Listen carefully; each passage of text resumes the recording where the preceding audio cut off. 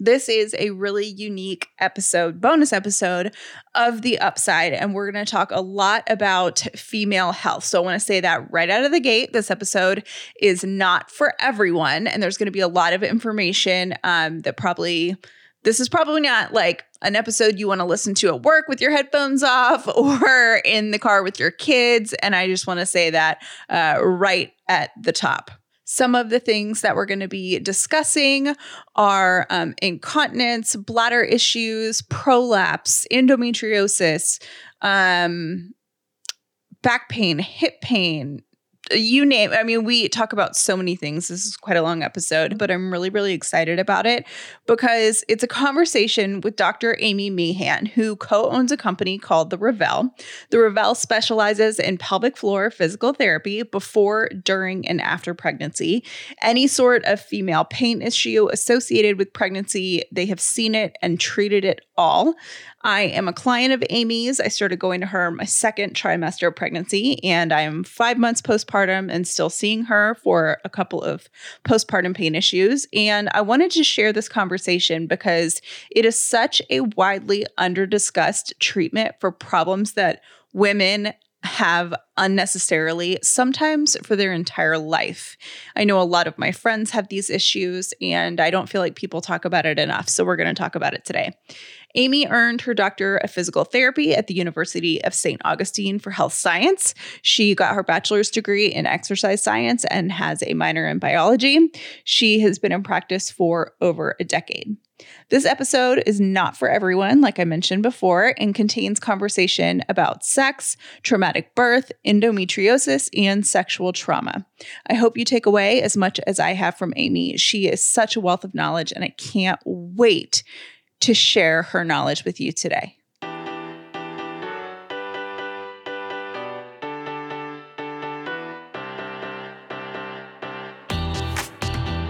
The Upside means living in gratitude, finding the positive in every experience, and helping other people do the same.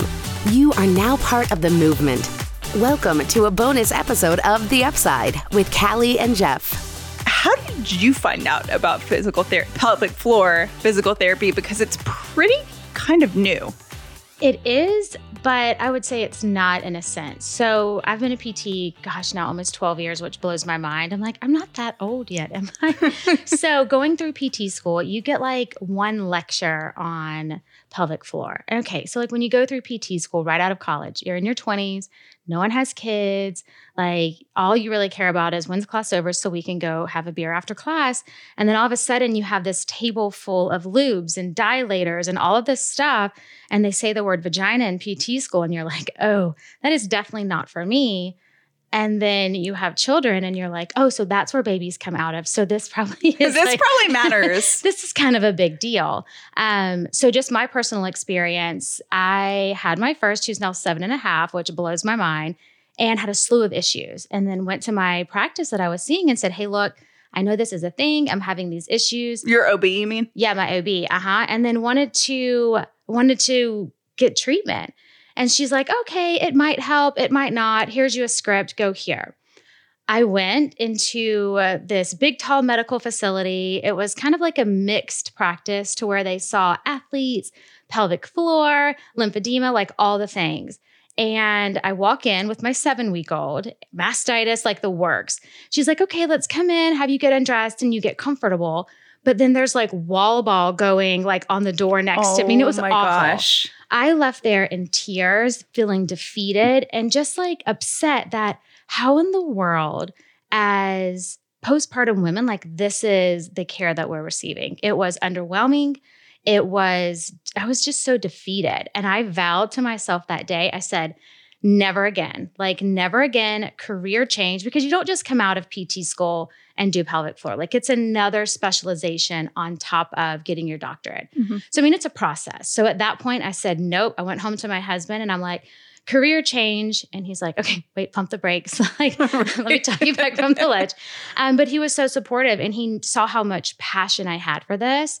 And then, it just unfolded. And now my business partner, Kelly, who's now in Denver, we just started this practice together. And I mean, our passion just bleeds through our treatments every single day. But yeah, pelvic floor now, it's becoming more mainstream. I think that's important with social media too. Mm-hmm. People like yourself talking about it, being open about their experiences and giving these other women hope. And that's my mission. So let's talk about what different things you can treat, because we will be talking quite a bit about pregnancy and postpartum, but also there are things outside of that that you can treat. So what exactly do you treat for someone that doesn't know anything about what you do? So I'll kind of give you my elevator spiel. So again, when we have people call the practice and they say, okay, what exactly is it that you do? So we are a practice for women solely. Like that is, again, you walk in, it's pink and frilly. So that's kind of what we really, really focus on. And we say we specialize in pelvic floor. When we say pelvic floor, I'll kind of throw out some diagnoses: interstitial cystitis, endometriosis, painful intercourse, painful pelvic floor examinations, history of any like gynecological surgeries we also treat. But then on top of that, we really cater to the pregnant and postpartum population. We do a lot of pregnancy prep. We do a lot of kind of like what you and I did. We do a lot of that immediate postpartum, because we don't want you guys to get to the point where you're coming and seeing me after you've had 3 gynecological surgeries. Like, let's get this before then. So we say pregnancy, pelvic floor, postpartum, like that's our niche. Perfect. Well, I think there were a lot of questions about, what can you treat? What kind of, what kind of things do you do? So that answers that. I first went because I was, I think, like 22 weeks pregnant or something like that. And I had such bad lower back pain. It was crazy. And I'm like, oh, well, here comes pregnancy, because everybody just says like, oh, that's just the way it is. Like pain, being uncomfortable all the time. It's just how it is. Kind of like, not get over it, but it's part of the deal. So I assumed it was. And I was telling my yoga instructor, her name's Kelly, about it. And she was like, oh, Callie, girl, I got to tell you something. And she told me, she and my friend Liz, because I had a friend who's also a PT from Virginia, she was like telling me some exercises that I could do. And then she's like, but honestly, you got to find someone in person. And I looked up people online and I was so intimidated, because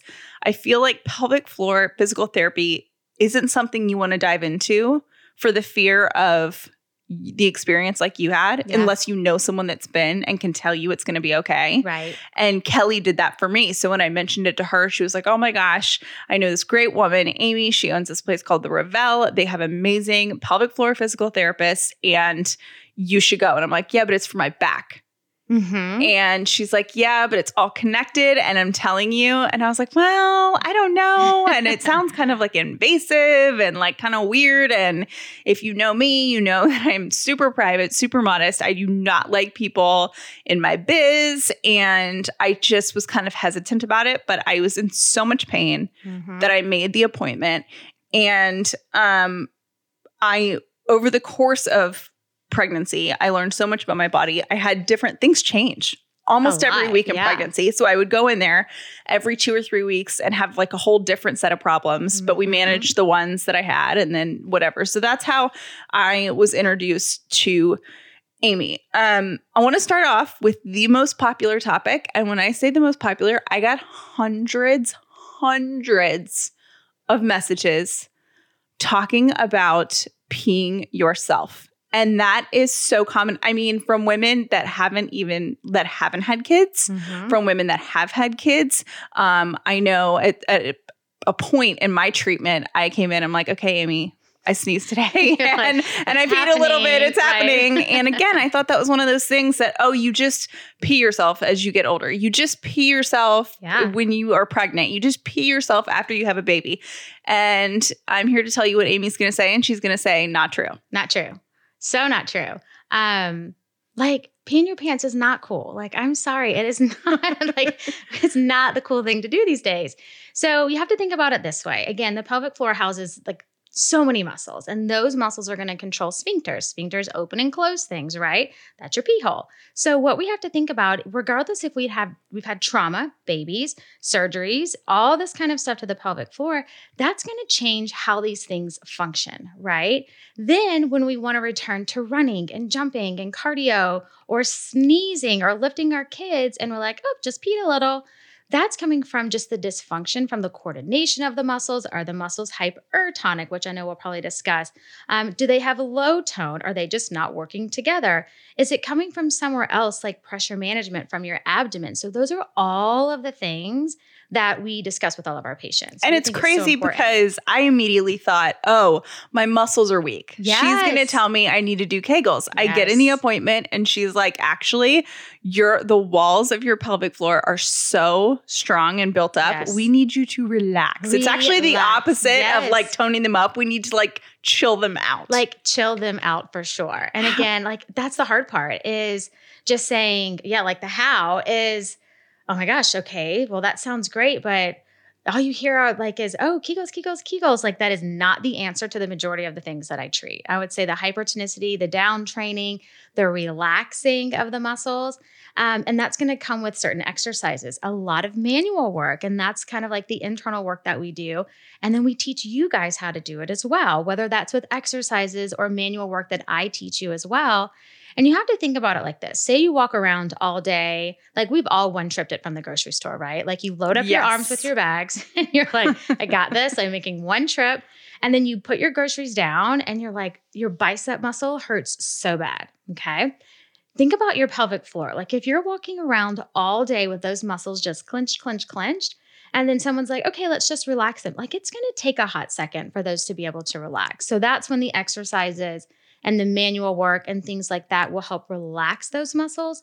So then we can start to train function. And now we can start to train those sphincters so you can run and jump and sneeze and cough without peeing yourself. And it's, like translation, it might be because your muscles are really, really strong. That might be why you're peeing yourself. And you explained it to me in such a great way. In addition to what you just said, when I came to see you and you said, okay, so, and we naturally, we do it all the time. Like, people hold their breath in pictures. And I think women do it probably more than men where we, suck in and we're, standing up tall. And I was a dancer forever. So like, I know like in ballet, they're like, suck it in, suck it up. And you just walk around the world tense. And I don't even know that.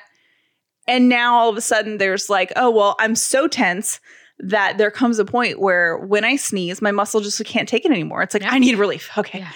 Okay. Yeah. So, it was funny to kind of get that perspective because what everyone wants to say is, oh, you're peeing yourself because you're not doing Kegels. Mm-hmm. And that's not even, that was maybe true for some people, but it was definitely not true for me. Yeah. And I know someone asked, what percentage of people do you see that they have a weak pelvic floor? Mm-hmm. And what percentage of women do you see that actually have a really strong pelvic floor that you have to work to relax? So I think we have to kind of change that terminology. Instead of like weak and strong, we have to think more of it like muscle tone.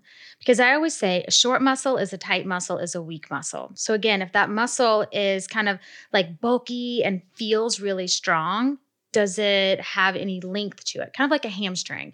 Like you can have like these big, bulky hamstrings. But again, if you tell this bodybuilder to go and, do a high kick, 9 times out of 10, he's not going to be able to do it. He doesn't, he can't do that. So I think we have to look at it as more of in the terms of hypertonic and hypotonic. So that's related to tone. Like, what does it feel like? So if you contract your bicep, it's like super strong, or if it's relaxed and it's nice and soft, right? So I think that's more how we have to look at it. But percentage wise, I would say 75+% of my personal patients are hypertonic versus just complete low tone. Which is insane because that totally defies what we've all been told forever. Crazy. And you don't know this stuff, by the way, until you get an exam. And that's something that we'll talk about a little bit later. Because I will tell you kind of what that looks like from someone that doesn't know anything about medicine and hates these type of things. I will give you my personal perspective on it. But the peeing thing, is there anything that anybody can do to help that? Or do you really need to be seen by someone to determine why that's happening? So again, of course, I'm going to say I would love for you to kind of like find your local PT and get assessed and see where you are, because that's going to be like that long-term fix. But on the short term, we always tell everyone, like, don't think like, oh, cross your legs or hold your crotch, right? So I always tell everyone, okay, think if you can do this really quick little contraction and then cough or sneeze, like prep your pelvic floor and just do that one really little, like, I got a contraction, and then cough or sneeze or bear down or whatever you have to do. And that sometimes, we call it the knack, fun little name. And so sometimes if you can perform that knack right before that increased moment of pressure, that can sometimes help too. That's kind of like the quick fix. And then eventually that should almost become second nature with appropriate training and so forth. But that's like my quick fix. I feel like we should say, like, I want to make sure that people know pelvic floor physical therapy, in my opinion, it's not like going to a gym and having a gym membership. To me, it's like doing physical therapy after you've had an injury or surgery or something like that. It's not forever. And I don't want people to think that if you have an issue or you're struggling with something we're talking about, or even something that we're not talking about, that this is going to be a 2-year, tens of thousands of dollars problem that you're going to have. I think Amy said to me, she's like, yeah, no one sees me 12 times. No, I mean, like, none. You teach us how about our body and then how to prevent those things from happening. So I think maybe it happened 2 times. Like the sneeze when I pee thing happened. I immediately texted Amy. I'm like, it happened. Yeah. And then I had an appointment a week later. And then I think maybe it happened 1 time after that forever. Never happened again. Yeah. And it's because I knew, first of all, I was aware of what my body was doing. And then I was aware of what you had taught me about, like, the tensing up and the releasing and everything you just said. So I want to make it clear, like, we're not selling you on like joining a practice that's going to be like 5 years long. Like, this is fixable stuff. But there's light at the end of the tunnel. And I think people don't think that there is. And the messages that I got is, am I going to pee myself forever? Right. You don't have to. You don't have to. And it's really nice when you don't, honestly. And it's nice when you don't. like, I'm sorry, but I'm a big runner. I love to lift. Like, that's like my thing. And that was an issue that I had postpartum. I'm like, I can't even take my little one, like, walking up my hill. Like, that's Atlanta, right? Like, you can't walk out a driveway and not walk up a hill. Right. And so I'm like, I'm peeing on myself. I have heaviness. I have pain. Like, what is wrong with me? And I felt like, oh my gosh, it's my fault because I'm a PT. I should know these things. But no, like, sometimes we can't control the kind of labors and deliveries that we have. But again, I just said to myself, I'm like, this is unacceptable. I refuse this to be my new normal. I sought out help. And again, knew enough to be able to kind of co-treat myself. And then again, like I said, I have the best business partner, and we all up in each other's biz. Yeah. I mean, like, we have treated each other more times. She's got 4 kids. I've got 2. And so, like, yes, we are very close. Right. But again, now I can run sprints and I can do jump rope and I can do all of the things I want to do and not have leakage. And it's so nice to not have to leave the gym and be like, no, I can't go to the grocery store after because I have to go change my pants. Did you, can you treat someone who had kids like 10 years ago, but is just now thinking about this and they're not thinking about it, but learning about it and saying, oh my gosh, but I had 10 kids 10 years ago. Like, I've been is it possible to not pee yourself, even if it's been 10 years since you gave birth? Because it's something like this. It's saying, okay, these are muscles and muscles adapt, right? Think as we age, think as we do new sports and new activities or have babies or whatever that is, muscles will adapt, but you have to specifically train those muscles. You have to specifically train them. So again, it's figuring out, okay, is this just the issue? Is the pelvic floor just the issue? Or is there something else going on with the low back or the core or some secondary stuff too? So I don't care if you're 10 years. I see women that are in their 50s, their 60s, postmenopausal, and we can make some significant changes with that. Does menopause change anything with your pelvic floor, or is that more just like chemical? It does. Yeah. So you have to think about, and that's a whole other thing. But you guys do treat postmenopausal women. We do. Yeah. Because you have this like kind of change in hormones. I'll keep it super basic. You have this change in hormones, which then in turn affects the tissues down there. Okay. And then if that affects the tissues down there. It's going to affect what's going on down there as well. Yeah, absolutely. Interesting. Okay. We're going to take 2 minutes to acknowledge and thank our sponsors for today's show. And when we come back, we're going to talk about the number 2 most popular question topic, which is painful sex. Third Love makes the most comfortable bras, my personal favorite, in more than 80 sizes. They have cups from AA to I, including half cups, which is super awesome and unique, and bands from 30 to 48. Now, what you want to do is you want to go to thirdlove.com/upside, and they have a fitting room quiz. So the Fit Finder quiz is now the fitting room. It's a new and improved version of the quiz. So you'll take this quiz, answer a bunch of questions about your current bra, and they won't totally all make sense to you, but there is a method to the madness with Third Love. So you answer these questions and they will suggest the right fitting Third Love bra for you. Now, mine was a half cup size off of what I've been wearing basically my whole life, and the fit is so much better. My personal favorite bra is the classic t-shirt. It's amazing. It is so comfortable. I wear them every single day. Third Love knows your one true fit is out there. So right now they're offering Upside listeners 20% off your first order. Go to thirdlove.com/upside now to find your perfect fitting bra and get 20% off your first purchase. That's thirdlove.com/upside for 20% off today. Everybody knows how stressful last year was, but let's not discount this year. We've become accustomed to kind of a new way of living, laying low, wearing masks, being socially distant, not really having a ton of interaction in a lot of cases, either with coworkers, friends, even family. But now we're coming out of that, and that can create some stress and anxiety. Don't discount those feelings. If you are feeling overwhelmed by that, talk to someone. And I recommend talking to someone at BetterHelp. If you go to betterhelp.com/upside, you're going to be connected in a safe and private online environment with a licensed therapist who will help you with whatever you need. It's not self-help, it's professional counseling. And from the time you take their quiz to evaluate what your needs are to the time that you actually are talking to a therapist, it's usually less than 24 hours. I want you to start living a happier life today. As an Upside listener, you'll get 10% off your first month by visiting betterhelp.com/upside. Join over 1 million people taking charge of their mental health. That's BetterHelp, BetterHelp.com/upside. Okay. Juicy, but I feel like we have to talk about it because this was the second most popular topic that we asked about, that was asked about on Instagram. Okay, sex, painful sex. I was kind of like, I don't really know what that means. And I assumed that it meant really painful, want to cry.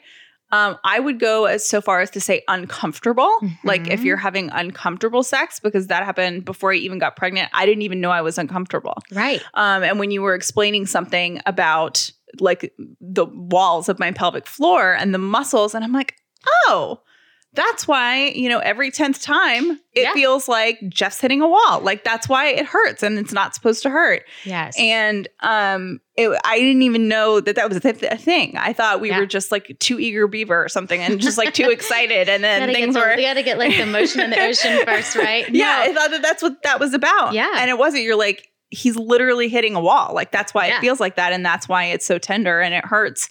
And then now on the postpartum side of it, I texted Amy a couple of weeks ago and I'm like, it feels like someone's pinching me from the inside. Mm-hmm. Like it hurts. Why do so many women have problems with sex postpartum and painful sex? Mm-hmm. Even I had a C-section. Right. So and this is going to be so good.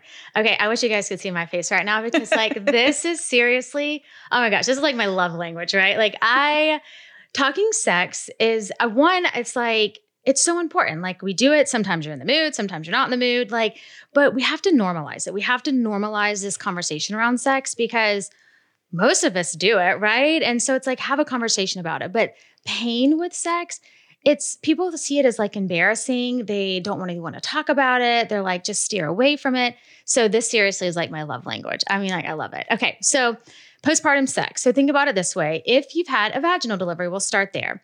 You've had trauma to the pelvic floor, regardless. Doesn't matter if you've had tearing, doesn't matter if you've had an episiotomy, whether they use devices or whatever. There is a human being that has come out of your vagina. We're going to consider that trauma, okay? Whether it's almost like skid marks on the way out, or if you've had tearing, that in results as scar tissue and torn muscles. So now, I don't know if you're a football fan, but it's like, I love football. And I've seen plenty of athletes tear their ACLs or their quads. They've torn muscles, they've been stitched back up, and they give this beautiful 16-week protocol to return to activity. Right. And then here we are. They're like, oh, you ripped from your vagina to your anus. We're going to stitch you back up and wish you well. Best of luck. Yeah. 6 weeks. 6 there you weeks, go. yeah. So big answer is no, right? So my job is to say, no, okay, let's Slow down. Slow down. We kind of call it our 6-week well check. I mean, the babies get how many well checks? You get your 6-week checkup at the OB, and they're like, everything looks like it's healing nicely. And, they kind of clear you for sex, and you're like, I don't think I'm ready. Like, not only am I like not feeling 100%, but I am terrified. Yes. I'm terrified. Yes. You know the Bernie Sanders meme where he's like sitting, like, what I'm talking about? And it's like every vagina owner at 6 weeks when the doctor clears them for postpartum sex. That was me. Okay. So I digress. You're like, whoa there. So what can happen is, again, scar tissue. Scar tissue is painful, right? And it can be in the vaginal canal. It can also be outside the vaginal canal too, like more on like the skin and the fascia. So we can work that out. Then you have to think about if you're lactating or breastfeeding, you can be at like peak arousal and dry as a desert. And a lot of women don't realize that. So you have those hormones that can affect the lubrication. So then we talk about, okay, well, try this lube. We'll put it here and do this. And that can make a big difference. And then you have to talk about C-section. Whenever you have a C-section, again, there might be some people listening be like, I don't really even know what that is. They cut through skin, fat, and fascia, a very thick muscular layer, your peritoneum, which is your abdominal wall cavity. Oh, and then there's your uterus, and they're going to pull the baby out. And then they stitch you back up. And same thing, kind of sends you on your way. Like, that's a major abdominal surgery. Yeah. And we got to treat it like that. Yeah. So now again, and now they don't just send you home and say, okay, honey, you rest. Like, they give you a baby. And then they say, okay, take care of this baby, but like, don't climb stairs and don't lift anything more than like 10 pounds. You're like, I'm pretty sure my baby's 8 and my car seat's 4. So right. How is that math going to work? What? And I live on the 3rd floor. So again, but what we have to think about is you've had a C-section, right? And all those muscles have been cut through. And now they say protect, protect, protect. So we protect. Well, if you go 1 to 2 inches below that C-section, there's your pelvic floor. And the pelvic floor and the core co-contract. So now you're in guard mode. Because I think we think when like pelvic floor, at least for me, like if you think about maybe where like your underwear line hits, if you haven't had a C-section or something like that, I would think pelvic floor to me would be like more top of your vagina. Like those two don't seem like they would be on top of each other. Yeah. Well, they're not like right on top. But you have to think like enough to impact each other. Yeah, like where everything comes in and connects. And again, you're all kind of connected in there too, which is like the body is so cool. Like it is just, it's just like a magical little being. So everything's super, super close. So think about like your pubic bone, right? Everybody kind of knows where like your pubic bone is. So just on the underside of your pubic bone, that's where your pelvic floor attaches. And then right on top of it, that's where your core muscles come down and attach. And that's what's been cut through. So we tend to kind of hold and guard everything right there. So now we're going back to that hypertonicity where the muscles just have a lot of like tension in them. So I actually see a lot more painful intercourse post C-section than just vaginal delivery. I do. And so we work on that down training and manual work and release techniques. And it's like, oh my gosh, I didn't think it could be me because I had a C-section. But it's right. Because it's not obvious. At least it wasn't to me. Like, why would I have pain? Right. If I didn't, you know what I mean? You're if like, I didn't have vaginal, nothing came out of there. Yeah. Super mind-blowingly interesting. Someone asked if you're having painful sex, but not all the time. So it doesn't hurt every time, but it hurts like 1 out of 10 times. Like, is that something that you should ask a PT about or something that could be treated? Or is it just kind of like, oh, well, sometimes it happens? Yeah. And I think it's really going to depend. So I would want to know a little bit more. Does it hurt on entrance? Is it that deep discomfort? Is it lingering afterwards? Is it pain with your orgasm? Like all of those questions kind of tell us a little bit more about where it could be coming from, right? If it's sometimes like feel like you're hitting a wall, well, throughout your cycle, your uterus kind of slowly changes its position. So it could be like, oh, this part in my cycle is when I always have discomfort. And then that's when we say, okay, like if you're tracking your cycle, then you can use little devices like our little Cush device. And that's like that little bumper that you can have. But if it's recurring and there's no real pattern to it, I would definitely want to dive in a little bit more and say, okay, is it the muscles? Is it the tissues? Like what is causing, is it lubrication? Like what's causing you to have that discomfort? Someone said too, and I think this is so common, and I have heard so many friends of mine talk about this. Someone said, am I broken if I am a year postpartum and sex is still painful for me? No, you're not broken. And we're really good fixers. So no, because you have to think too, like, I'm sorry, but the first year of baby's life and like mom's life, I would guess you could say, like, it's really hard. And I think a lot of times our focus shifts away from our bodies to baby, which it's supposed to.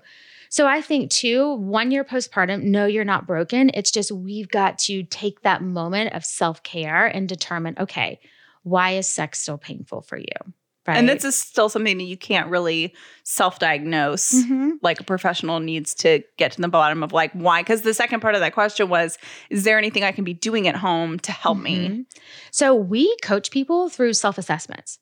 I'm sorry, but I think everyone should be able to like pick their vulva. That's like what you see in the mirror. Like everyone should be able to pick their vulva out of like a lineup. You should be like, that one's mine. Third one on the right.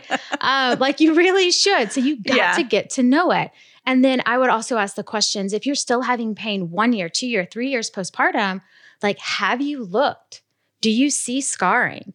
Have you touched? Like you touched and say, oh, wow, like I'm really sensitive here.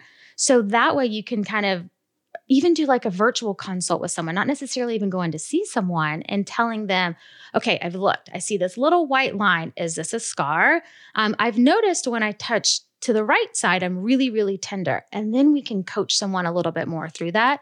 But I say the first step, it's like the first step in your recovery is just take a mirror and look. Yeah. And it's just, it's beautiful. They're all different and they're all amazing. But like getting to know your vulva is step one. And then that way you can have someone help kind of coach you through what you can be doing. And just FYI, it's really awkward. It's so awkward. It's so weird. Amy made me do it. I love them all, no, but I'm not with her. But I am the person, and I will say, Amy knows this about me. I do not like being like naked in front of people. I don't like going to the gynecologist. I don't like, you're not going to see me like skinny dipping with friends, or like, I just don't like people in my biz, like minus my husband. So I just don't, it's just always been not uncomfortable to me, but it is uncomfortable and it's weird. So Amy's like, okay, first homework assignment, go home, look at yourself in the mirror. And I'm like, I'm not doing that. She's like, yeah, you are. Which way and how? I'm like, I don't even know. I don't even think I have a mirror. Like, what is the deal? I'm like, don't worry. I give all my new patients one. Here you go. You're set. Amy gives the best party favors. Yes, I do. But it is really interesting. And once you get past the hurdle of yourself, like, there might be answers there. And like, I know that there are going to be people that feel weird if you feel weird about touching yourself or exploring or whatever. Like it doesn't, when you do that for the first time, it's definitely not in a sexual way because 9 times out of 10, it hurts. So you're trying to figure out where the pain point is. And if you're someone that's really private and you're scared to go in, but you want to do like a virtual consult, knowing where your pain is super helps. And if you can figure that out on your own, like, it doesn't have to be weird. And like you're looking for pain. Yeah. Yeah. We do not look at your vulva on a virtual consult. Like, and don't let anyone talk you into that. Like, don't put that is a no-no. So again, when we say virtual, we will ask you a lot of questions about your vulva, but we won't be like, okay, now let me see what you got, what you're working with. So, and I would say over the internet, don't get naked over the internet as a general rule. Yes. Let's not That's do our that. disclaimer for today. Yes, that's a big one. Don't do that. But that's, painful sex is a thing. And that's why painful sex after a C-section is a thing, which somebody asked about. Somebody said, I haven't been able to find enjoyable stimulation with penetration since I had kids. Is that related to anything that you do or could help me with? It does. And I think we have to look at this as like a collaborative approach too. So again, finding good practitioners like myself, or again, I have so many in the Atlanta area that I love. And again, we got Charlotte and Denver, like all these places. It has to be a collaborative approach because things shift postpartum. What once like turned you on before kids, like it doesn't necessarily after baby. Like your husband coming up behind you and like grabbing your breast may have been like your thing before babies. And then now you have a baby attached to your breast 8 hours out of the day. You're like, don't touch me. I'm like, nope, that's definitely not what I want right now. So figuring that out, that is not my expertise, but I have some really good people that I refer out to. And it's figuring out one of my favorite books. Again, she has not paid me to say this. It's called Come As You Are. Mm-hmm. It is like life-changing. I have it on audiobook. And I always recommend like driving through the Starbucks drive-through with it on because really you get some your really, out. Yeah, it's like, it's always really fun. You're just like, yes, I'll take a grande, like, and it's playing in the background. Okay. But so this book talks about, again, you have brakes and accelerators. And I hope for Emily's sake that that's the author that I'm doing this some justice. You have brakes and accelerators, and those are going to shift throughout your lifetime, right? Because you're in different stages of life. So there's certain things that once pushed on your accelerator and got you like in the mood, which now might be pressing on your brake.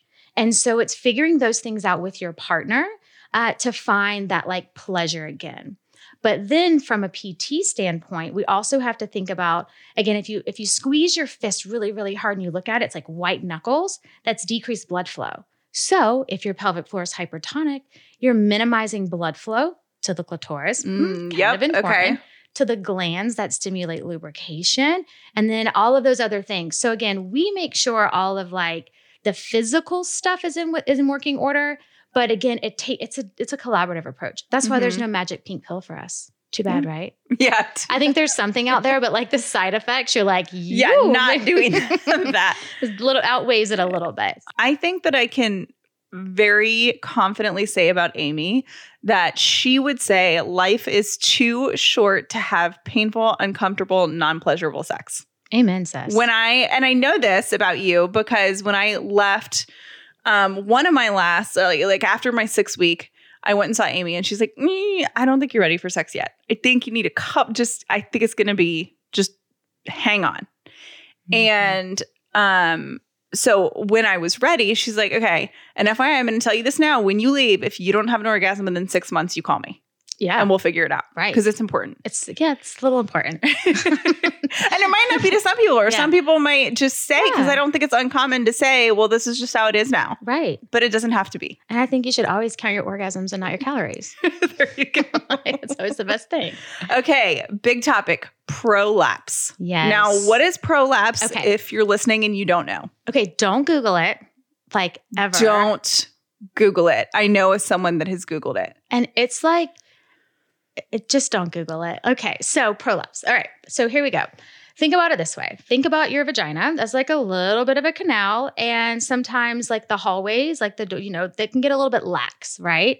So what that means is everything down there is next door neighbors, right? So if my center room is my vagina, then my cervix is up top in my uterus, right? Sometimes the vaginal walls can get a little bit lax. Well, what butts up against those walls? One is your urethra. That's like your pee little straw that connects to your bladder. And then you have your uterus that's at the top of the vagina. And then in the back is your rectum and your anus. So sometimes when that vaginal wall can't support, or if it's had some trauma, right, things start to kind of push into the vaginal canal. Or the uterus starts to kind of fall down into the vaginal canal, or vice versa. So it's like that we kind of grade it and we kind of talk about it from what is pushing into the vaginal canal. But it's like really scary. You're like, something is falling out of my body, or there's extra tissue in there, or I feel like I'm sitting on a ball. I have heaviness. Like, what is happening? And it's really scary because I'm a PT and I dealt with that after my first. And I went to 3 different specialists, 3. I went to a gastro doctor. I mean, it was insane. And it was prolapse. The whole time it was prolapse. And I think we have to figure out, okay, which area is it coming from? The front, the top, the back, multiple spots. What's causing it? Is it how you're pooping? Are you bearing down when you're lifting weights? Are you holding your breath when you're getting up and picking up the baby? We have to determine like what's causing it. And then same thing, we say, all right, the pelvic floor is supposed to support all those structures to say, hey, stop pushing into the vaginal canal, and then pressure management. It's like a little canister in there. It's like a can of biscuits, like the Pillsbury biscuits. As soon as you get like that one little seam, everything's like comes busting out. Yeah. So we just have to make sure that that seam is really, really supported. In other words, that's the pelvic floor. So sometimes that might require surgery, but maybe not. Yeah. So there's like steps to get to surgery, right? Surgery should never, like if someone's like, you've got prolapse, let's sign you up on Monday for surgery. Like I would take a step back and I would do a little bit more research. So the way that I do it, a lot of people have never heard of urogynecology. Urogynecology is kind of like my mom has one and said that she's like an angel on earth. They are incredible. Amazing. And so they're the ones that will truly diagnose your prolapse and grade it. They'll be like, oh, it's a grade 2. And so I send, like if I really truly think it's like a significant prolapse, I will send you to urogynecology and work with them. Because before we even talk surgery, there's little devices that you can insert that are like, oh, here, let me help you out, posterior wall. Oh, hey, cervix and, uterus, let me just hold you guys up. So there's different devices that you can insert into the vaginal canal that are just like a support while we strengthen and get that pelvic floor functioning properly. And that should be the step before surgery. Got it. But then urogynecology will kind of help coach you through that, some of that stuff as well. Got it. 2 questions regarding prolapse. One is when I have my period, it feels like my insides are going to fall out. Is that something that might be prolapse? It could be. I think a lot of it would be, okay, so we would want to know a little bit more. Do you have any heaviness? Is it worse at the end of the day? Do you see any tissues bulging out? How are your bowel movements? So because sometimes during like your period or leading up to it, your bowels will change. So imagine if that canal is like a little bit lax and your stool is really, really hard and your pelvic floor is taut, like everything's going to push into that vaginal canal. So is it your period or is it the change in bowels? Got it. And then someone said, if you feel pressure down there sometimes, is that a sign of prolapse? Which I feel like is kind of complicated because I definitely do not have prolapse and I still feel pressure depending on the day. Yeah. In different places. Like there's so many places you can feel pressure. I feel like with that one, you have to be really specific about where the pressure falls. Exactly. So I would have some follow-up questions like, is your pressure in your anus? Like that's your butthole. Like, do you have pressure there? Is it in the space between your vagina and your anus or is it all in your vagina? Like, so there's a few more questions we have. Is it usually worse at the end of the day? And if you get off your feet, is it a little bit better?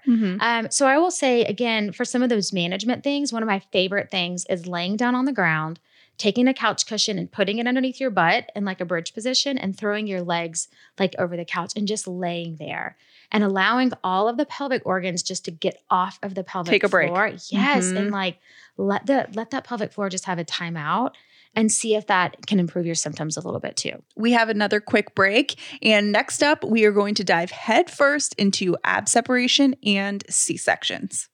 I'll tell you what I really love about Liquid IV's energy multiplier. I love the fact that it's so convenient. I'm not an easy coffee drinker. I can't just have a cup of black coffee and go about my day. I need the fancy stuff. It needs to be iced. It probably involves some sort of syrup and foam. It's certainly not the most healthy coffee recipe on the planet, and it's definitely not convenient. So when I need an energy boost, I go to Liquid IV's energy multiplier for convenience. It gives me the boost of about 2 cups worth of coffee, but it's just a stick of powder that you mix into a glass of water. You drink it down, you get the energy boost. It's more sustained for me than like caffeine or an energy drink. And it's balanced. It just levels me out for the rest of the day. Like I said, it's so convenient. Grab your energy Liquid IV in bulk nationwide at Costco, or you can get 25% off when you go to liquidiv.com and use code UPSIDE at checkout. That's 25% off anything you order when you use code UPSIDE at liquidiv.com.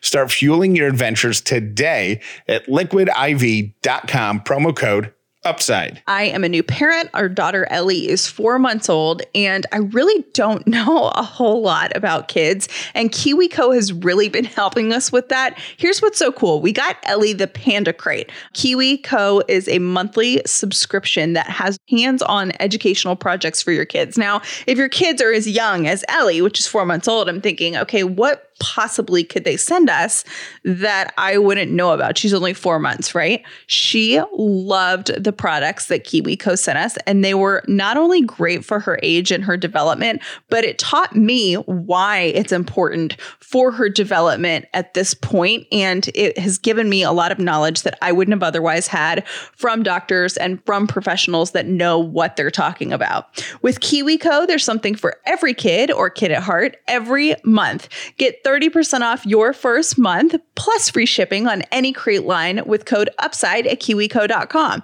That's 30% off your first month at kiwico.com, promo code UPSIDE. Diastasis recti. Did I say that right? Yeah, close enough. Yeah. Splitting of the abs, pretty much. Yeah. I mean, in my terms, it means your abs Yeah. split. I thought before I was pregnant that there are exercises that you do when you're pregnant that will cause permanent tearing and permanent damage. I was not doing any of those. I still had a little bit of separation. So we were able to treat that. Someone said, 2 questions here. Is there a way to fix it without surgery? And does it impact pelvic floor function at all? Yes. Yes and yes. Okay. So first question, thinking about it as, can you fix it without surgery? So again, we need to know the extent of it. So we always kind of, again, diastasis recti. Yeah, I said it wrong. No, I don't think I'm saying it wrong at this point. I'm like, okay, I've almost exceeded my word count for the day. Okay, we'll say DR for sure. So DR is like this buzz word right now, like on social media too. And it's like, we're not trying to fear monger and like scare people. And I hate that there's some exercise programs out there that are like, oh, you can prevent it and you can do this. Like, your body is meant to change throughout your pregnancy. Are there things that you can do to minimize your risk? Yes, absolutely, right? So what we have to think about is that pressure, that can of biscuits again, right? That little seam, that's like the midline, that's kind of where that ab separation occurs. So can you have certain exercises that maybe you're not realizing you're holding your breath or you're lifting too heavy or you're doing like hanging and bringing your knees to your chest? Like, yes, some of that stuff can put you at a higher risk. But can you do it appropriately? And if you can, then it's like fair game. And when we say, can you do it appropriately? Can you manage your intra-abdominal pressure, your IAP? That's another kind of buzzword you might hear. You have to be able to manage that pressure. It's all about the pressure. Can you engage that deepest core layer? And when we talk, okay, well, how do you measure DR? How do you measure the ab separation? A lot of times you'll hear like placing your fingers in between the gap. And that's great, but sometimes you also have to think about the depth. How far down can I put my hands into the abdomen? That's more of the function, okay? So yes, ab separation, it can be fixed. You have to train this whole system, but then it's that deepest core layer that has to be able to engage, transverse abdominis. That's the one that co-contracts with the pelvic floor. So yes, having ab separation can directly correlate with pelvic floor dysfunction. We see a lot of like lingering back pain coming from a lot of the DR and pelvic floor. Interesting. Yeah, it's a lot. Like you have that low back pain and you're like, oh, I know I have some ab separation, but my back is killing me. And you've been to PT for your back and nothing's working. And you haven't had your abdomen assessed, like disservice. Like you've got to get this whole unit of like, just checked what out. I've realized, and Amy, if you make an appointment with her in particular, and I can't speak for other PTs, but like she'll physically show you how all these things are connected. Yeah. Even like I was having knee pain postpartum, pretty bad. And she was like, okay, well, like we're going to treat like your thigh, because here's how the muscle is connected, which is connected to this, which is connected to this. Your back pain connected to your pelvis. And I mean, connected, like your back pain has to also do with like your pelvic floor. I'm like, what are you talking about? I know. And then she shows me like it's all literally connected. Yeah. And one little thing can set off pain somewhere completely different. Yeah. And that's why it's hard to kind of like speaking from someone who's been through pelvic floor physical therapy, it's so specific to you, which is awesome. But that's why it's so hard, I feel like, to make generic statements about anything, because one little thing causes one other little thing. And like the DR affects your back, or it can affect your pelvic. Like it affects everybody differently and can affect you anywhere. So I feel like it's hard to shoot in the dark with generic questions. But I think too, just kind of like saying these terms and putting these terms together and kind of doing this zoom out approach is really, really important to say, okay, yes, you're coming in for prolapse. Yes, you're coming in for ab separation, but like, I got to look at everything. And I, as a PT and being so passionate about what I do, I have to get you to understand. Like, you can't just come in, let me, do my thing and send you on your way. Like, my job is to teach you and for you to understand, because like we have to work together. So when when you feel, pelvic floor pain or pressure, that you can grab your couch cushion, get on your back, put your knees up, try to relieve that. When you have back pain, what exercises to do. Also something that's really valuable, they can teach you what exercises might be hurting your pelvic floor, might be affecting your bladder, might be affecting everything in your back. And you might not even know that you're doing it. Or the way Amy watched how I sit up, how I get out of my car. I mean, oh girl, we got to change that. No. She's like, hey, I think she watched me get up for the first time. And she's like, great. So we're not going to do that anymore. You done with that. Yeah. But we don't, that's a cool part of it too, is figuring out what exercises you can do and how to work. We are injuring ourselves all the time. We don't even realize it. Yeah. Anyways. Okay. Yeah. So interesting. Okay. C-sections. Let's talk about C-sections, because I feel like there are a lot of, and we've talked about this a little bit, but there's a lot of misconceptions that you can't have pelvic floor issues if you didn't have a vaginal birth. Right. Not right. Dispel that. But yes. Okay. I'm like, correct. Okay. So first, I'm a big like advocate for social media. I feel like it's just this great avenue for us to spread awareness and things like that. But I've been seeing a lot of stuff like C-section's the easy way out. And I'm like, pump the brakes. No, it's not. Like, the C-section route is not the easy way out. That is a major, major abdominal surgery. And we have got to start treating these patients as so. I'm sorry, any C-section woman, like, that is a big, big surgery. And we've got to start kind of saying, all right, we need to address that as a big surgery, not just, oh, we stitched you up and you should be fine. So I think that being said, again, in turn can affect your pelvic floor. Regardless if the babies come out of your abdomen or out of your vagina, you've had a baby growing inside of your belly for a very long time that's just sitting on top of your pelvic floor. Right. So saying that you're like in the clear is like slim to none, right? Right. And then it's going to change things like your first time that you go to the bathroom after a C-section, and how do you guard and hold, and it might change the way that you push and bear down. Like, where does your poo go through? Your pelvic floor. And so it's, yes, having pelvic floor dysfunction after a C-section is so, so common. And those are the ones that kind of will wait a little bit and be like, but I had a C-section. And I'm like, no, like, come in now. And it's like, can be addressed. And because it's all related. Scars. Yes. Okay.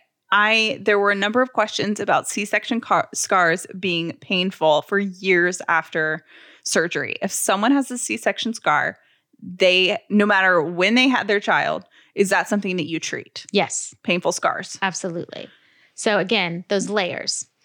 Again, when you look at your C-section, you're like, oh, my scar looks really good. But what you really have to think about is like, it's layers of scars. Because you can't just have like one little stitch and like everything magically heal, okay? They had to stitch up your uterus. They had to stitch up your muscular layer. And then they had to stitch up what you can see, kind of the superficial skin and fascia. So what we have to do is make sure that all that stuff can slide and glide. We teach you guys scar desensitization. Again, scars and the nerves around those scars, they can become really, really sensitive. So by desensitizing them and teaching you different techniques to do so, and then scar massage and teaching you how to move and gently start to stretch the scar and work the scar and retrain the abdomen so it's not just pulling on that scar tissue. That's, again, when you start to see these patients that are years and years out or even really, really fresh, that's kind of the sequence that we go in. Desensitization, working the scar layers and then teaching the muscles from there how to function properly. And I think the one thing that you said to me that was really cool that I hadn't thought about was when you talk about desensitizing a scar, because a lot of people will say, well, I'm numb. I can't feel anything. Yeah. But you were talking to me about the nerves and how we're growing nerves back. And if we don't touch those, if we don't manipulate those, if we are afraid of the scar, which I 1000% would have without you, and even fresh out of my C-section, I was too scared to touch it. And it took some coaching from Amy, but I went to see her. I'm like, you do it. I don't want to touch it. I'm freaked out. I'll start, but I will hand the torch. Yeah. But teaching those nerves that it's okay to be touched and manipulated and stuff like that. And that's something that I learned. Are you I'm proud? just so proud. I know. I was just thinking, I was like, oh my gosh, I've taught her so much. Oh my gosh, I'm listening. I was listening. So it's not too late. If you still have a painful C-section scar, physical therapy, yes, they can help you with that. What if you have a super lumpy, just really tough scar and you don't want to touch it because either it hurts or it's uncomfortable or it's weird or ropey or whatever? Okay. So it's so cool that you asked that. So on our Instagram stories, Kelly, my partner, she just had her twins like 10 months ago. And that was her scar. Like she had 2 vaginal deliveries and then a C-section.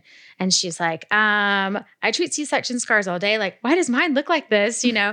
So I did. I went out to Denver, not just for this. I came to see the kids, not her C-section scar.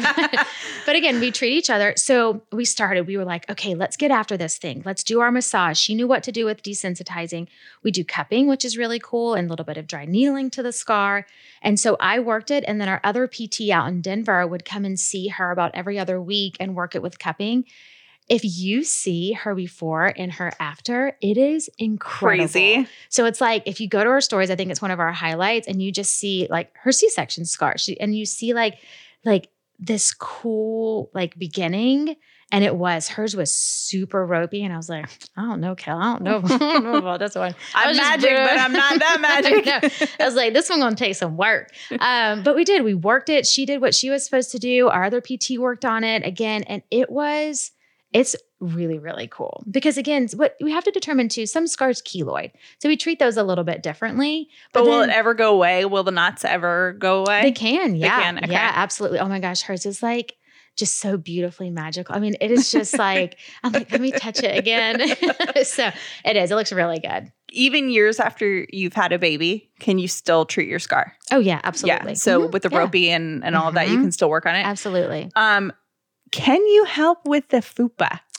That was a question that I got. Yes, you can. I actually asked, it sounds like a silly question, and I was almost laughing when I asked it, but I literally asked Amy that.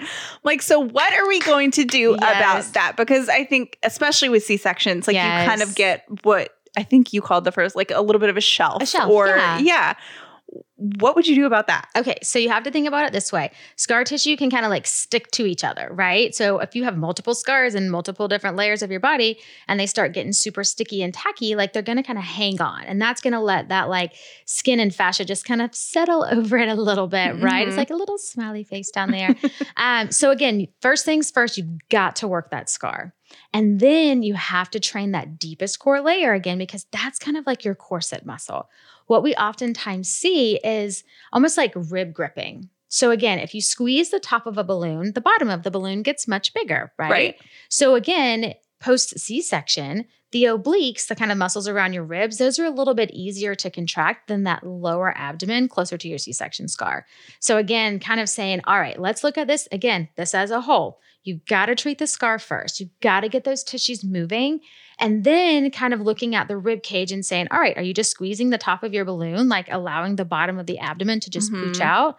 That's very Which is a really hard muscle to get, by the way. So I don't think I had ever utilized that muscle until I was pregnant and came to see you, because I didn't know how to activate it. It's a tricky one. It's definitely weird. Like I know how to now, but now I'm thinking, like, have I even ever worked out that muscle in the gym? Right. Like, because people say your lower abs, but really everything I was doing in the gym was really upper. I mean, this is like low, but you can't engage it. Mind blown. It's Mind blown. a cool, again, like I said, it's like this cool little system, and there's certain things that should work first and second and third. But again, that deepest core layer, it actually kind of goes all the way up to your sternum and around the rib cage. It's a big, large muscle. And so you just have to get it all kind of working together. Is that why people might have pain for years after when they're doing ab work after they've had a C-section? Is that... Yeah. Or even just after anything, like a lot of like rib pain. They're like, oh my gosh, my ribs are killing me. Like postpartum, I have like 3 patients right now that are coming to see me for this just like annoying rib pain. And it's because their obliques are like lit up and the diaphragm's not working. The core is just like all over the place. And again, we just have to do a lot of that release work to release it and get everything working appropriately again. Next up, we're talking about going to the bathroom for the first time after you have a baby. The fear is real. And we're also going to talk about what physical therapy appointments are like as they pertain to your pelvic floor, what you can expect. And I'm going to be talking about my experience and why it was not half as awkward as I thought it would be. All right, you have been in pajamas and slippers for the past year. Don't even lie. I know you have. Well, when you are diving back into the real world, make sure you stay comfortable and do that with Rothy's shoes. Now, when I say comfortable, I don't mean like, oh, they're pretty comfortable, but then, when I finish my work day, I have blisters all over my feet. No. What I mean is I got a pair of Rothy's in the mail. I took them out, for work for the next day, laid them out, went to work the next day, worked a full 8-hour day in a brand new pair of Rothy's and did not get one blister, one scratch on my skin. They are super comfortable. Not only are they comfortable, but they are super cute. They're a celebrity favorite and I love them. I love them so much that I am the proud owner of 5 pair of Rothy's shoes. My favorite right now is the sneaker style. It's great for just on the go and every day, but I also love the loafer style, which is what I'll wear to work with some jeans and a button up. It's a really cute look, and I love their shoes, their bags, and their masks, which are all machine washable. Check out all the amazing shoes, bags, and masks available right now at rothys.com/upside. That's ROTHYS.com/upside. Style and sustainability meet to create your new favorites. Head to rothys.com/upside today.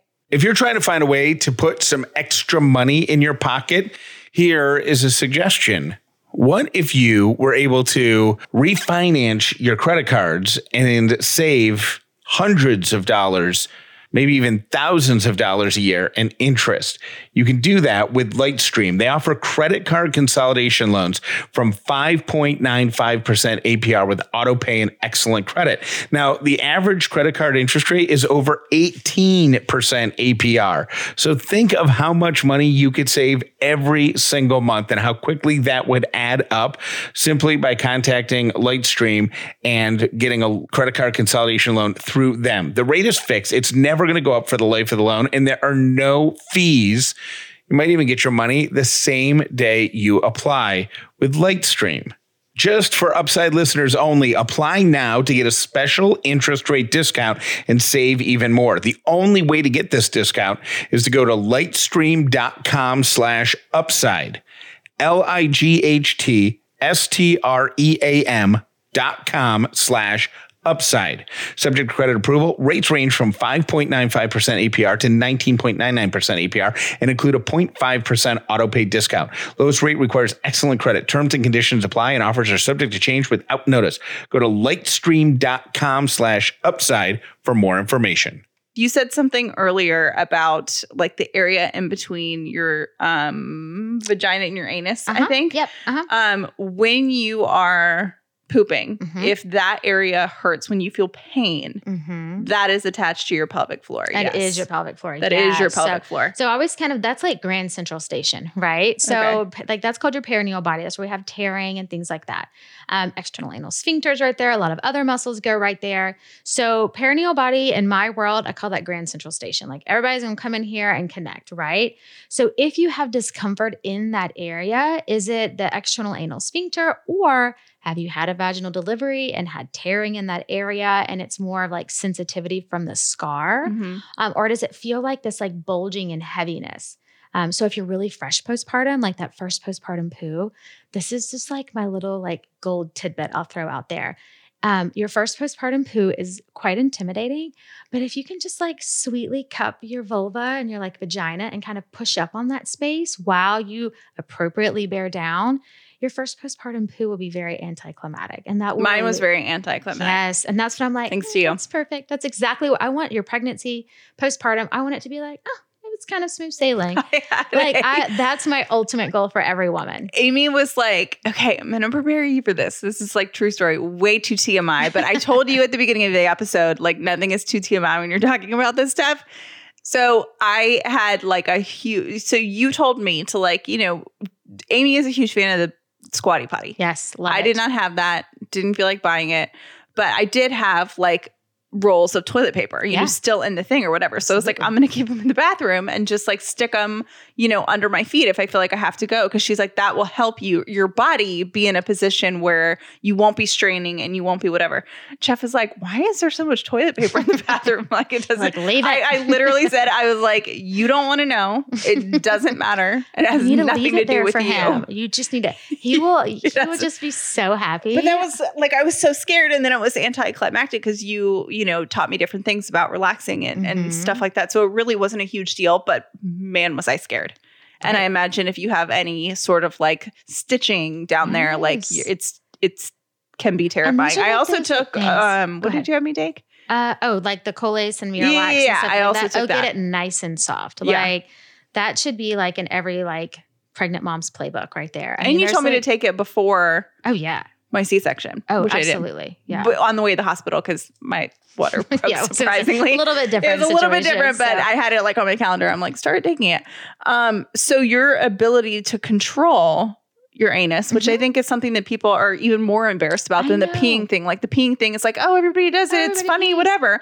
A lot of people have leakage too, and have like 1 in 4 women. Yeah, and have problems controlling. Go to work today, or if you like, or go into your yoga classes again, or in the grocery store, and like look around and be like, oh my gosh, 1 in 4 of us is like having poo accidents. Yes, like, it's a big deal, and it is treatable.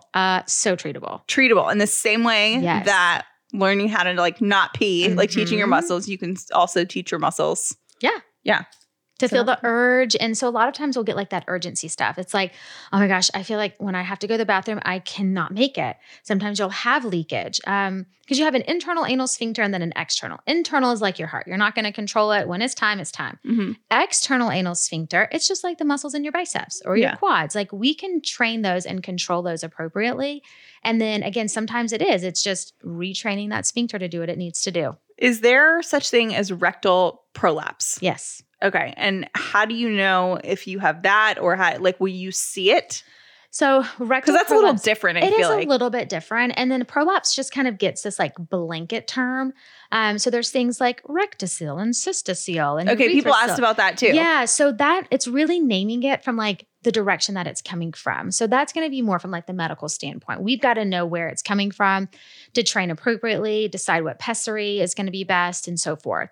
But then rectal prolapse, it's the same concept. It's kind of having that tissue bulging out of the anus versus bulging out of the vagina. So it's again, same thing. It's naming it to where it's coming out of. And then you said the cyst thing. What did you say? Cystocele? Yeah. Okay. That's more of like the bladder. Okay. So somebody asked about that. And is that something that you treat? So I'm assuming the answer is yes. Okay.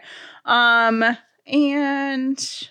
I think that's all of the poop talk. Amy will also give you a very pretty, it's on her Instagram right now, @the.revel. It is the prettiest Bristol PDF. Yes. That it's a stool scale of what things should be looking like. And again, it's weird. It's not something you really want to know about. To be honest, like I would have told you, like, I don't really care about it, but it is important, especially if you're having all these issues. Like the more you know with your body, the better. And you can also better verbalize to people that are trying to help you what's going on.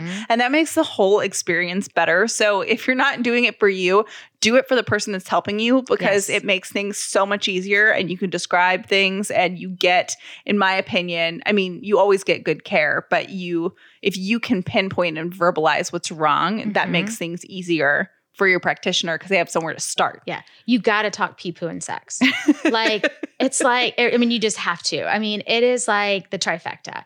So if you're getting your pelvic floor assessed and someone's not asking you about your bowel habits, you need to be like, I think I heard this thing that I was supposed to tell you how I'm pooping. And they'll be like, oh yeah, let's talk about that. But you need it's to so know. Weird, but it's yes. yeah. Oh, I ask all the questions. My sweet girl this morning, I was like, okay, let's talk about poop. And she was like, yeah. And I'm like, okay. I'm like, what does yours look like? And how often are you going? I'm like, are you straining?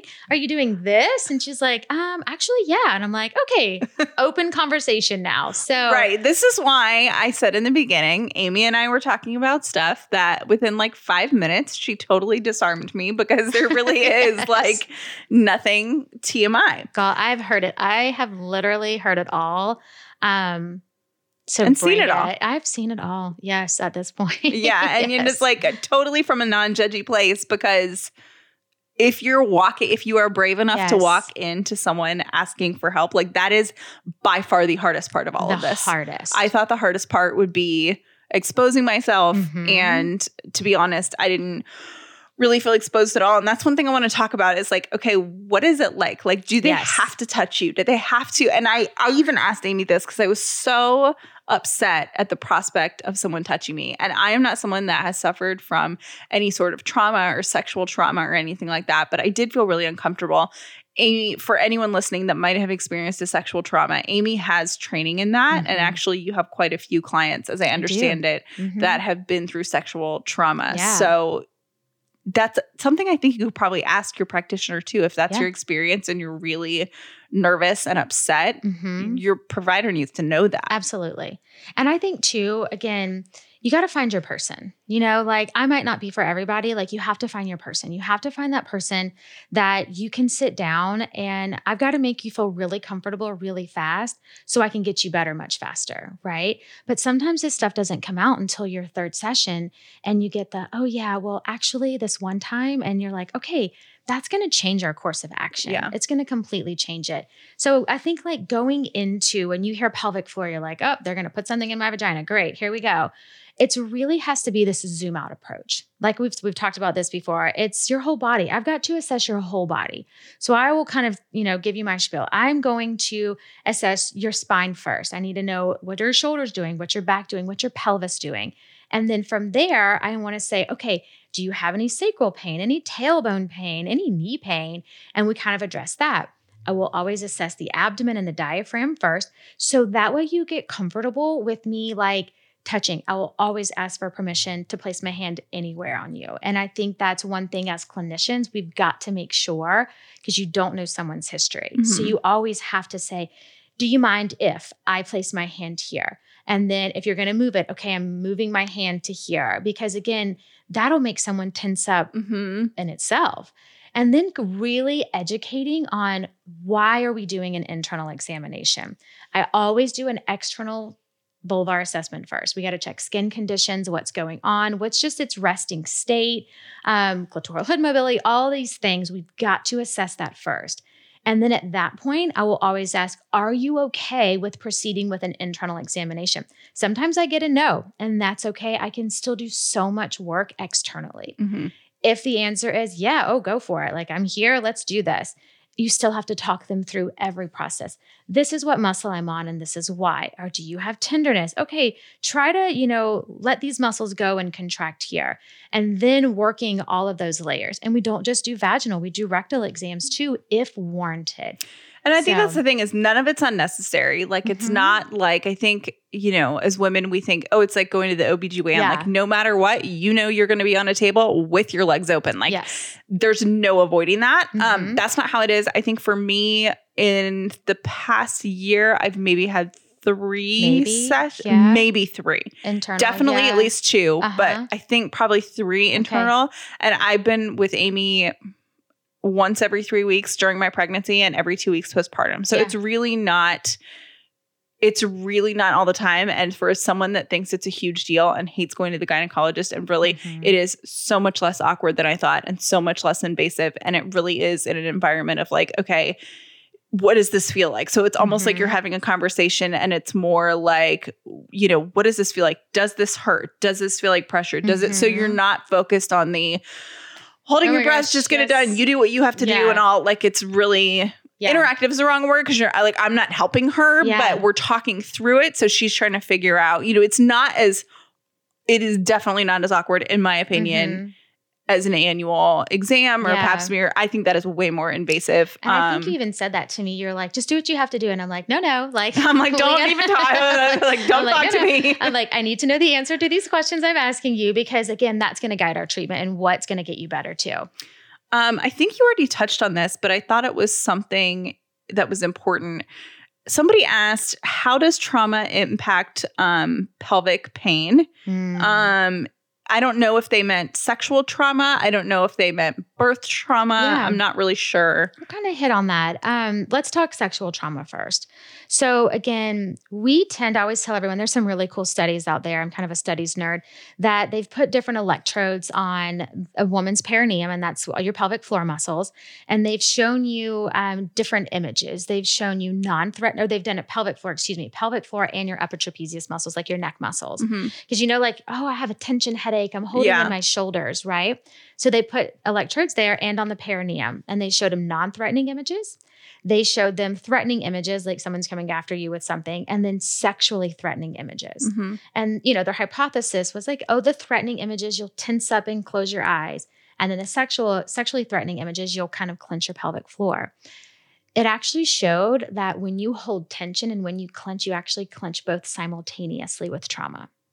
So we can say that. So if you've been in a car accident, say you've been in an abusive relationship, say you have a stressful day at work and you're like, I just have these tension headaches, you're probably holding tension in your pelvic floor as well. And that can eventually lead to some chronic pelvic pain. Yeah. And then the obvious with sexual trauma. I mean, my heart just goes out to the women that have had to deal with that. It breaks my heart, and that has got to be a collaborative approach. I don't need to be the only practitioner that you're seeing. I think having a good team behind you and a good support system whenever you've dealt with sexual trauma is vital in progressing you through chronic pelvic pain. And I just feel like those are the big two things that I see. It happens to so many more people, so many more women than you think. It's just, it breaks my heart. It's way too common. Okay. So a couple little random, like one-off questions that I thought were really interesting and kind of generic. What about people that can't afford physical therapy? You guys specifically, I know, have not a system, but like a program that you work with. We do. So again, we do. We just, again, for our community outreach, I think it's really important. We do offer financial assist. And so that's one thing, just like a lot of these medical companies will do at times, to say, just explain your situation to me. Like, I'm a human being. I have children. We've had hard times. Like, COVID has hit all of us and affected all of our families. If you fill out an application, you answer a couple of questions for me, and you kind of express to me like, okay, we're in this together. I review with my team, and we say, okay, yes, we will do this service at a discounted rate. We also do 2 pro bonos a month. That's free, awesome. Completely. Like, if you need it, usually it's more for doctor's referrals. I get it from most of my urogynecologists. And they say, hey, I think this would be a really good case for you to take on. I review their case, same thing, and say, okay, I think I'll be a good fit. And we give them free treatment. Did your first virtual consult is free? We do like the 15 minutes. 15 minutes. Yeah. So that's like the phone consult. If you just want to like get a vibe from someone at the Revel over the phone, or just be like, hey, I have this thing or this problem. Is this even something that you like? If you're not sure, that's a great place to do it, because you can just do a little consult. You don't have to go anywhere. You can kind of ease your way into it. Here's a question that I think you are just going to love and hate all at the same time. Okay. Why don't doctors all recommend pelvic floor physical therapy after 6 weeks? Okay. Do you have a soapbox in here? Because get up on there, girl. It is. And I'm telling you, Atlanta's actually been really good, because we're here in Atlanta, Denver, and Charlotte. And some of my Atlanta OBGYNs, I just have a handful that have been so responsive, and they're like, you know what?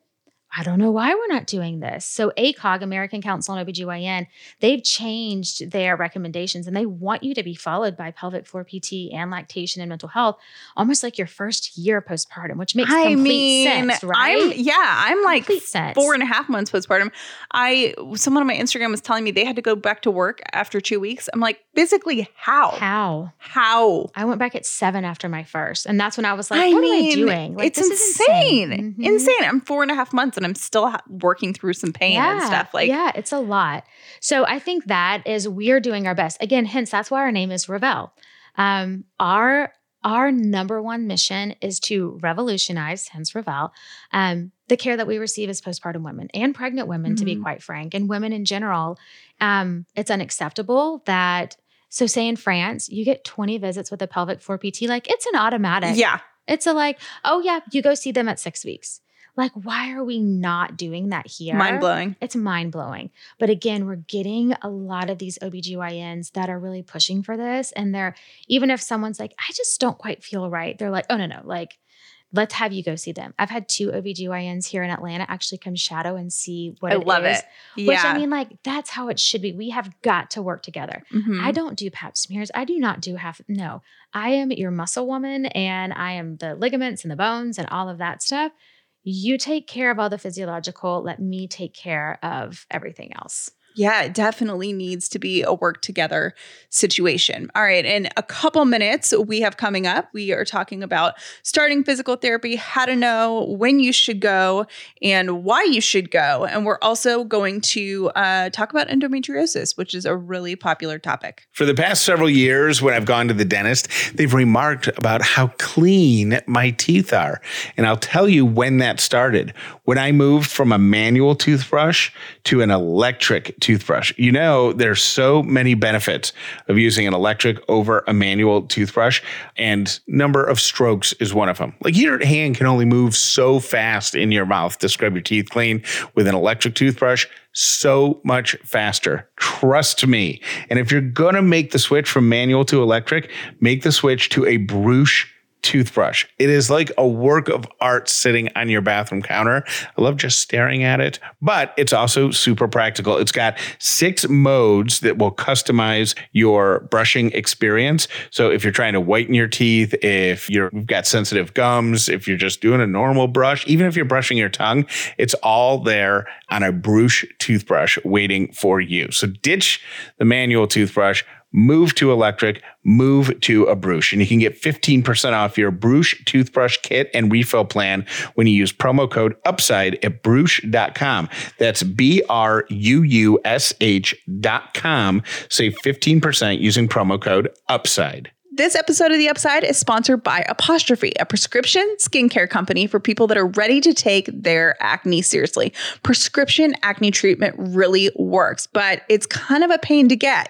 You have to take time off work, you got to see a doctor, go to the pharmacy, all that kind of stuff until Apostrophe. Apostrophe makes it easy to see a board-certified dermatologist online. You'll be treated immediately and your medications are delivered to your home. Now, I have had it on my to-do list for months to get back into a prescription skincare routine for the melasma on my face, the little brown spots all over my face that drive me nuts.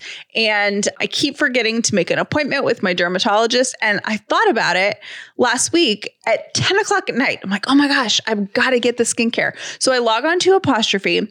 They asked me questions about my medical history and stuff like that. Then they ask you to submit pictures of the problem areas. So I sent them a couple of pictures of my face. Within 3 hours, I had a message from a dermatologist with a prescription to address my skincare needs. It was super easy, super efficient. And the doctor asked if they could see me back in 3 months to see how my skin is doing after that. Get $15 off your first visit with a board-certified dermatologist at apostrophe.com/upside and use our code UPSIDE. This code is only available to our listeners. To get started, just go to apostrophe.com/upside and click begin visit. Then use code UPSIDE at sign up and you'll get $15 off your dermatology visit. That's apostrophe.com/upside and use that code UPSIDE to get your dermatology visit for $15 off. Thank you to Apostrophe for sponsoring this podcast.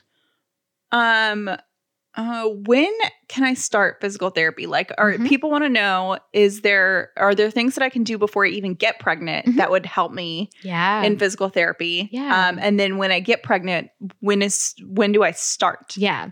So absolutely. Like if you're in those stages of life where you're like, I think I want to start trying, you need to know where everything is. And again, kind of like I said earlier, those well checks, like you got to know, like, what is your core doing? What is your pelvic floor doing?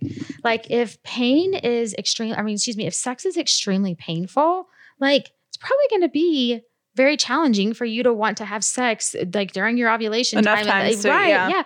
So it's like, those are the kind of things we'd want to address. And some people are like, I just want to know what's working and what's not.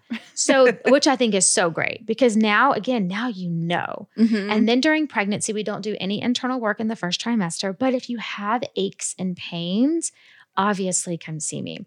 Usually I see most of my women in second. In second, I'll do like a check-in. And then I'll say, okay, here you are. And I always am on board with the OBs. We don't have to have like written permission from them, but I'll always contact the OBs and say, hey, this is where I want to go with this patient. And this is why. Because again, collaboration is huge. So second trimester is usually when I like to see them. We'll do a check-in with core and pelvic floor. I'll check for ab separation, any hypertonicity, and we start teaching them birth prep. So that's for postpartum. That's for pregnancy.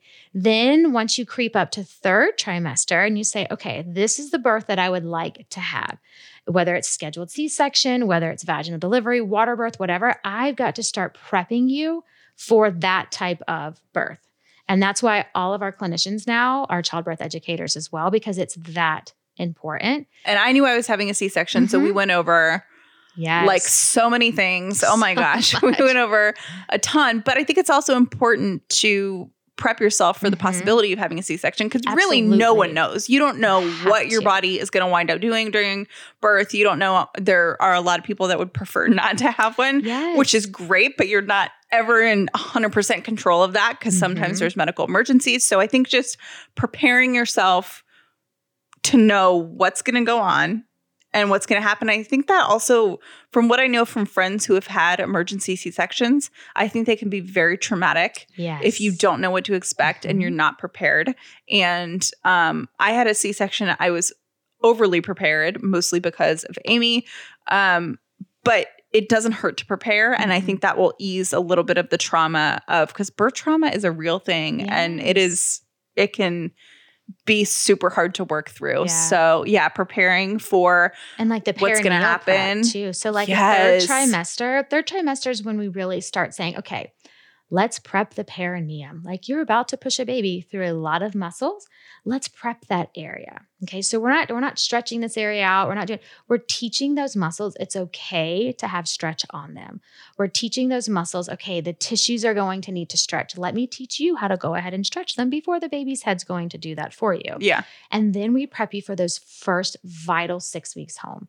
You are sent home with a child and no one 6 weeks. Like it's kind of funny. Like you really think about it. Yeah. You're like, oh, I just had this major abdominal surgery. Oh yeah, here's your baby. Good luck. See ya. So that's something really big. And in every single like private childbirth education course that we do, I always hit on C-section. They're like, no, but I want this kind of birth. And I'm like, I want you to have that birth. And we are going to just, make sure that we do everything for you to have that kind of birth, but you got to know.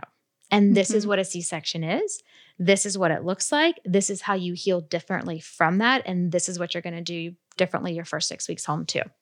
It was so helpful. I feel like, I was going to say, I was almost going to call myself a PG graduate, but I'm not because I have another appointment in like a week. I'm like, oh yeah. Because this is the crazy thing is as you enter the world, like everyone says, 6 weeks, you can work out, you can have sex, you can have, I got to tell you, based on Amy's, I was cleared with my OB and no judgment to her, like physically, like everything was healed. Everything was healed. I was fine at 6 weeks. I went into Amy and she's like, no, you're not. Like, and it was about 12 before I was ready really for what I was told I was ready for at 6 weeks. Everybody's different. It's so nice to have someone that kind of can like pull you through and be like, okay, specifically to your body and where you are and the very specific pain you're feeling right now, you're not ready. Yeah. And even now I'm, when we're recording this, I'm 20 weeks postpartum. I still am having knee issues that we're working through. I know more about them now. So when I'm exercising, I know how to like work massage my muscles and do things that help. But it doesn't end at 6 weeks. Mm-mm. Like I think that's the biggest misconception that I had of postpartum is that, I mean, we're talking easily a year. Oh, for sure. Even C-section scars too. Like that first year, there's so much like tissue change that can occur. And you have to think like within, again, everybody's birth story is different, but think about when it's like you go into labor and you have your baby and how much your body has changed within those hours of baby inside, baby outside. Mm-hmm. Like, it's incredible. Yeah. And you don't just like snap back. And it's tricky sometimes too when you see 6 months in, 6 months out, like it's not realistic. Mm-hmm. And everyone's activity level is different. Some people are like, I just want to be able to pick and hold my child and walk them into the room. And some people can't do that. Some people are like, hey, running is a really big deal to me. And so I don't lose my shit, quite frankly. I need to run ASAP. And that's their goal. And they're like, I really need to start running by 12 weeks. Okay. Well, we have to train everybody a little bit differently. I have one last question. Absolutely. And I meant to hit on this in the beginning and I don't think that we did. I think we glossed over it a little bit. Okay. Or we talked about it in passing, not glossed over it. Endometriosis pain. Yes. Okay. So it's super common from what I know. It's saying that just from friends that I know who it is super painful. Do you treat women, regardless of pregnancy status, whatever, that have endometriosis, and kind of what does that look like? And for somebody who doesn't know what that is, what is endometriosis and how does it feel to the person that has it maybe? Endometriosis is very tricky, and it's also a very sensitive topic too, because it can start in your teenage years, and that's really tricky for these people that deal with endometriosis that young. It's not just like a painful period. It's not like, oh, it's your period, get over it. There's so much more that goes into it. When the pain, again, and we need to check in with our teens too, and as moms with young girls now, like there's questions I need to be looking out for as my daughter's age as well. But it's going to be periods and pain with these periods that lingers and takes you out of work and takes you out of like your daily activities. It can cause pelvic floor dysfunction. It's almost like, I think my easy way of explaining it, it's tissue that's kind of outside of the uterine wall, but it lays down adhesions like within the abdomen and pelvis. So imagine, and you can have flare-ups. Imagine if these adhesions and these areas and these lesions flare up, like how bad that could be. One of my girls right now, she's like, sometimes it feels just like a hot knife in my abdomen. Sometimes I just want to like double over. It sends people to the hospital because of the pain, and it can ebb and flow. And Atlanta's awesome because we have some really, really good surgeons here that specialize in endo. But from a PT perspective, again, this is one of those other things that has got to be a collaborative approach. So endometriosis, like excision is like, that's like the number one. That's laparoscopic surgery where they go in and actually remove these adhesions. Sometimes it takes more than one surgery to do so. But then from a PT standpoint, you think, okay, if there's stickiness, adhesions, lesions in the abdomen, I can work that stuff out. I can teach clients and patients how to work their abdomen and move with things like, there's some great yoga programs out there, yoga for pelvic pain and things like that, to teach them what they can do to keep this pain at bay. And then some other things that we can do is this chronic pelvic pain that they might be dealing with, right? So again, same thing as that hypertonicity, teaching them how to treat their own pelvic floors, releasing that tension. We teach you how to use certain wands and dilators if that's something that we feel like they might need to help alleviate some of that tension as well. And I think it just has to be this collaborative approach, and listen to your friends. Like take notes as moms. It's like, we have to start seeing this stuff in our daughters. Like if your daughter's telling you, or if your friend is like, I really can't come into work today because I'm having this excruciating pain, let them ask the questions. They usually get blown off by at least 3, if not 5 practitioners before someone takes their pain seriously. That's awful. Yeah, it's awful. So it's tricky. It's just really tricky for, and it starts so young. I mean, I personally don't have experience with it myself, but I have friends that have. And then again, it can have these lingering effects later on too with fertility and so forth. So catching it earlier is always better. Perfect. Amy, thank you so much. If you stuck with this episode for this long, bless you. Yes, so much And thank you for coming to our Poop Sex Talk. Yes. But know that, hopefully you learned a little bit more about pelvic floor physical therapy. And if you have questions, you can contact Amy's practice. What is your website? Okay, so it's www.therevelle.com. So THEREVELLE.com. And then our Instagram handle is @the.revelle, REVELLE. And you can reach us either way. And I will link all of that in show notes. And they have offices in Charlotte, in Denver, and in Atlanta. If you were out of those areas, would you tell people to ask their OB, or where would you start? Even for us, or email you and ask you guys. So free phone consult. So your first 15 minutes, we want to talk to you. We want to help guide you. We have 2 really good databases that we refer people to that have had similar training to us, that will say, okay, what do you have going on? All right, find a practitioner that has these credentials. Okay. Oh, you know what? It's kind of like our own little fun world too. We know a lot of people, like your friend in Virginia. Yeah. Her and I have kind of chit-chatted a little bit too. Oh, good. We have people in California and all over. It's a nice, good collaborative community. So we can always help you find someone in your area too. Perfect. Thank you. Absolutely. Thank you for listening to The Upside with Callie and Jeff. We hope you enjoyed this bonus episode. Most people learn about The Upside from their friends. Please tell everyone you know about this podcast so the amazing Upside community can continue to grow. And one last thing. We would love to stay in touch with you by text. Text the word UPSIDE to 800-434-5454 and then save it in your phone as Callie and Jeff.